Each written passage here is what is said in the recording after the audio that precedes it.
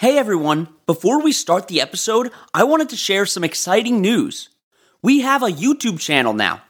We started posting our episodes with some cool images and videos, so you should definitely go check it out. You can find us at On Wildlife Podcast, and don't forget to subscribe. Now let's get into the episode. Hello, welcome to On Wildlife. I'm your host, Alex Ray. On this podcast, we bring the wild to you. We take you on a journey into the life of a different animal every week, and I guarantee you're going to come out of here knowing more about your favorite animal than you did before. The animal that I'm talking about on this episode might be one of the most adorable creatures you'll ever see.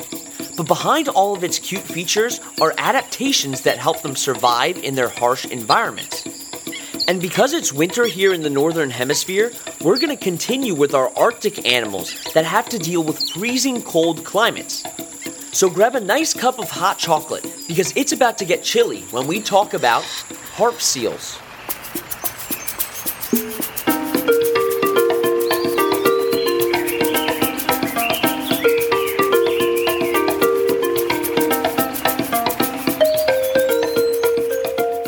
Harp seals are endemic to the Arctic and North Atlantic Oceans, meaning that they're found nowhere else in the world.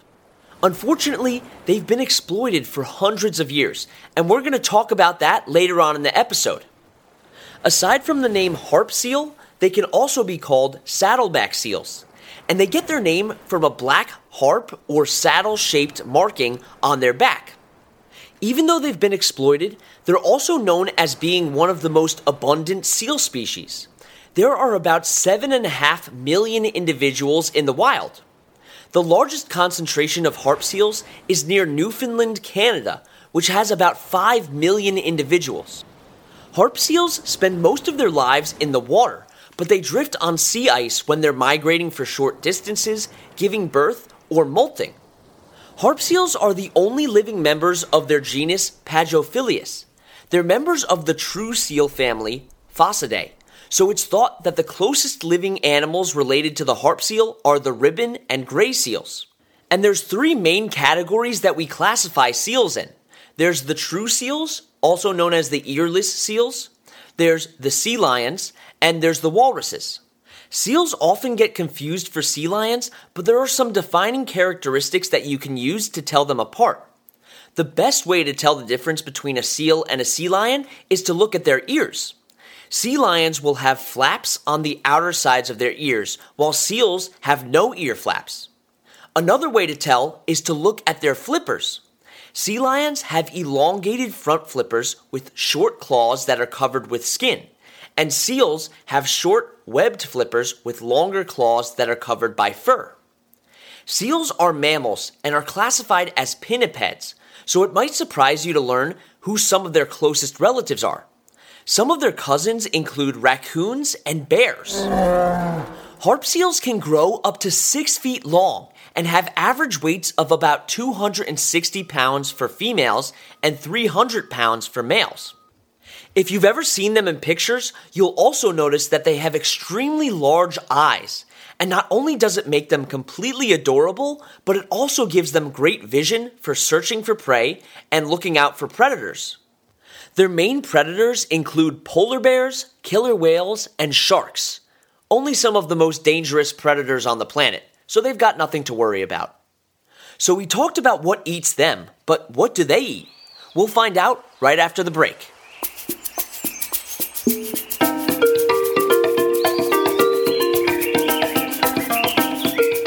On this episode of Notable Figures in Science, I want to recognize Bessie Blunt Griffin, who was an American inventor and therapist.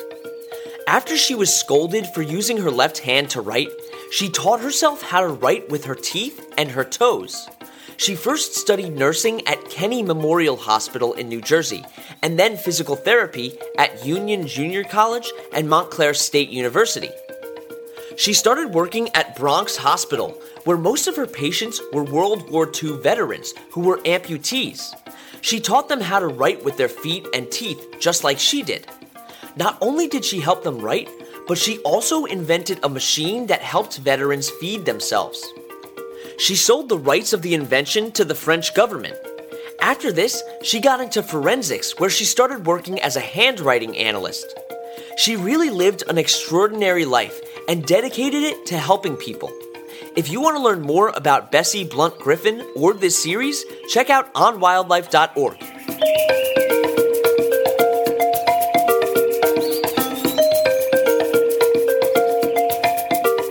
Okay, we're back. So harp seals have a lot of predators, but they themselves are predators too. They eat small fish like cod, and they also eat krill. They're really not that picky though. A statistic from NOAA stated that they eat up to 67 different species of fish and 70 different species of invertebrates. In one study conducted in 2013, scientists found that krill can make up as much as 63% of their diet, depending on the time of year and the availability of other resources. They're a foraging predator, meaning that they actively hunt for their food and feed on what they find. And because pretty much all of the animals that they eat are aquatic, they spend most of their time in the water. They're extremely agile swimmers, allowing them to chase down their prey. They dive to relatively shallow and moderate depths to find their food, and compared to many other seals, they're not the strongest divers. The maximum depth that they can dive is around 1,200 feet under the surface of the water. Elephant seals, on the other hand, can dive almost 8,000 feet under the water. But harp seals are really good at holding their breath. They can stay submerged in the water for 16 minutes at a time.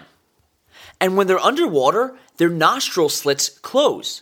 When this happens, they can't smell prey, so they rely on those large eyes that we talked about earlier to survey their surroundings. But it can get murky and tough to see underwater, so what's really amazing is that they can use their whiskers, called vibrissae, to detect vibrations of predator and prey movement. When resources are slim, they can turn to their thick layer of blubber to rely on as extra food reserves. We can do that too. It's why our body has fat. It's basically like stored energy so that when we don't have food for long periods of time, we can burn that for energy instead. During the mating season, when harp seals are more social, they can travel and hunt in large pods or groups. Mating and birthing season happens from February to March, and harp seals can actually mate in the water or while they're on the ice. A breeding male is called a bull, a breeding female is called a cow, and a baby seal is called a pup. They exhibit polygynous mating behaviors, meaning that the males have multiple breeding partners in their lifetime. To obtain mating rights, dominant seals will bite and beat each other with their flippers. And that may sound like something you'd see in a slapstick comedy, but it's very serious to them. When fertilization has occurred, the fertilized egg is actually free-floating within the uterus for 4 months before it gets implanted into the uterine lining, which is why the gestation period for harp seals is around 11.5 months. This postpones birth until there's more ice available for the seals to go on. When gestation ends, females group together on the ice to give birth to their offspring. They have an extremely good sense of smell, and they can identify their pups by their scent. Females give birth to 1 pup. Twins are really rare. The pups lack the thick layer of blubber that adults have. This blubber is extremely important for staying warm in the freezing cold environments, and it's also a layer of protection for them. Luckily for them, they have a thick white coat that helps to insulate them, and they get most of their energy from their mom's milk, which is rich in fat.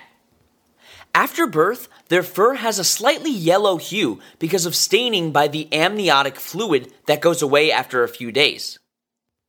The fur, also known as pelage, insulates the pups, acts as a guard against injury, and conceals them within the snow from predators.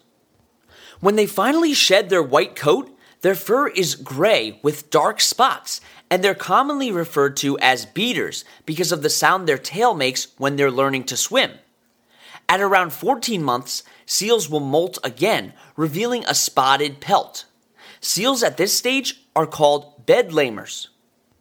When they reach sexual maturity, they receive their final coat and coloration at about 4 to 5 years old. The pups grow really quickly as they gain over 4 pounds of blubber every single day. When it's time for weaning, females stop nursing their pups to go mate, and they stop feeding for up to 6 weeks. To prevent losing more body mass, the hunger motivates the pups to find their own food. Harp seal pups can also be called white coats because of their fur. Unfortunately, that fur is highly valuable to hunters and fur traders, which puts them in danger of clubbing. The face of an adult harp seal is all black, as well as their eyes. Their eyes are all black to combat the glare of the Arctic ice. Harp seals can also live to be around 15 to 30 years old. Now, what are some other behaviors that these seals exhibit? Stay tuned until after the break to find out.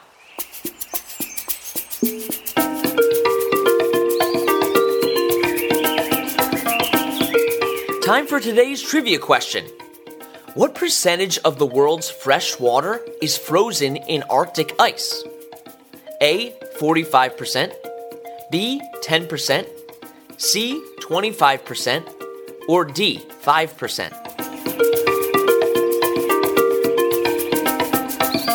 The answer is B, 10%. Okay, welcome back. Harp seals are solitary animals, except during the mating season when they group up with tens of thousands of potential mates. They're also a highly migratory species. The main reason that they migrate is to follow sea ice. The sea ice is so important because it offers protection from their marine predators like orcas, and it's also the place where they give birth. Their annual migration can be up to 3,100 miles long. We already talked about how their blubber helps to keep them warm, but they also have another way of keeping warm, and it's through their flippers.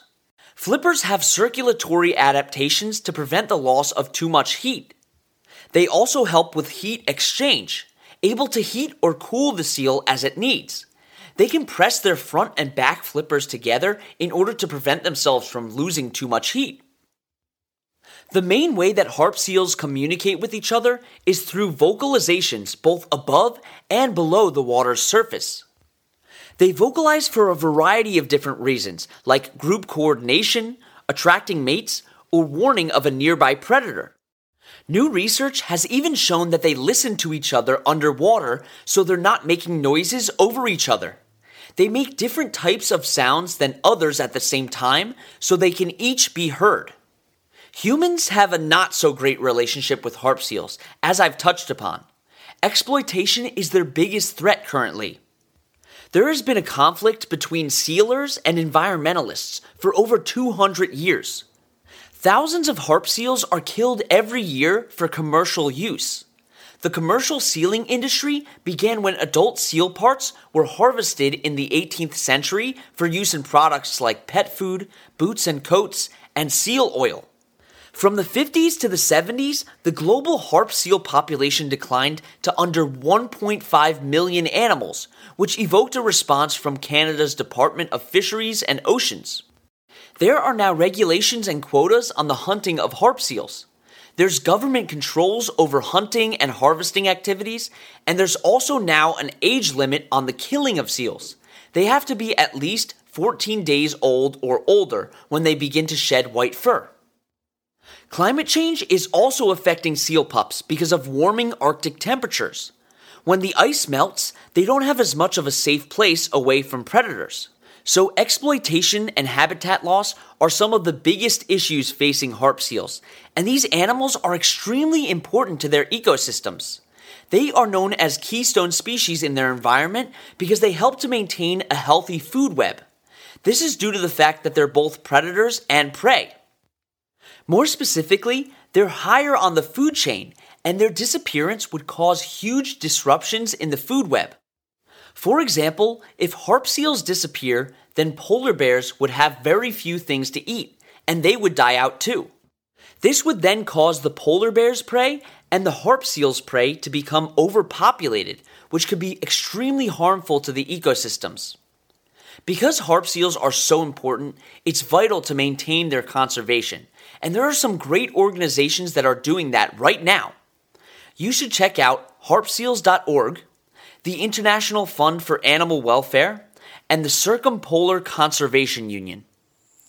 Thank you so much for coming on this adventure with me as we explored the world of harp seals.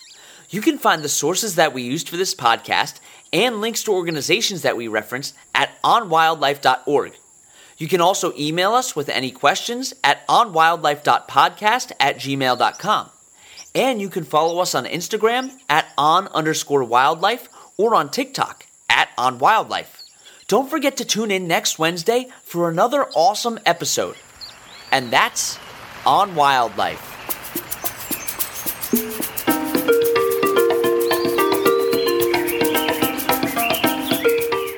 You've been listening to On Wildlife with Alex Ray. On Wildlife provides general educational information on various topics as a public service, which should not be construed as professional, financial, real estate, tax, or legal advice. These are our personal opinions only. Please refer to our full disclaimer policy on our website for full details.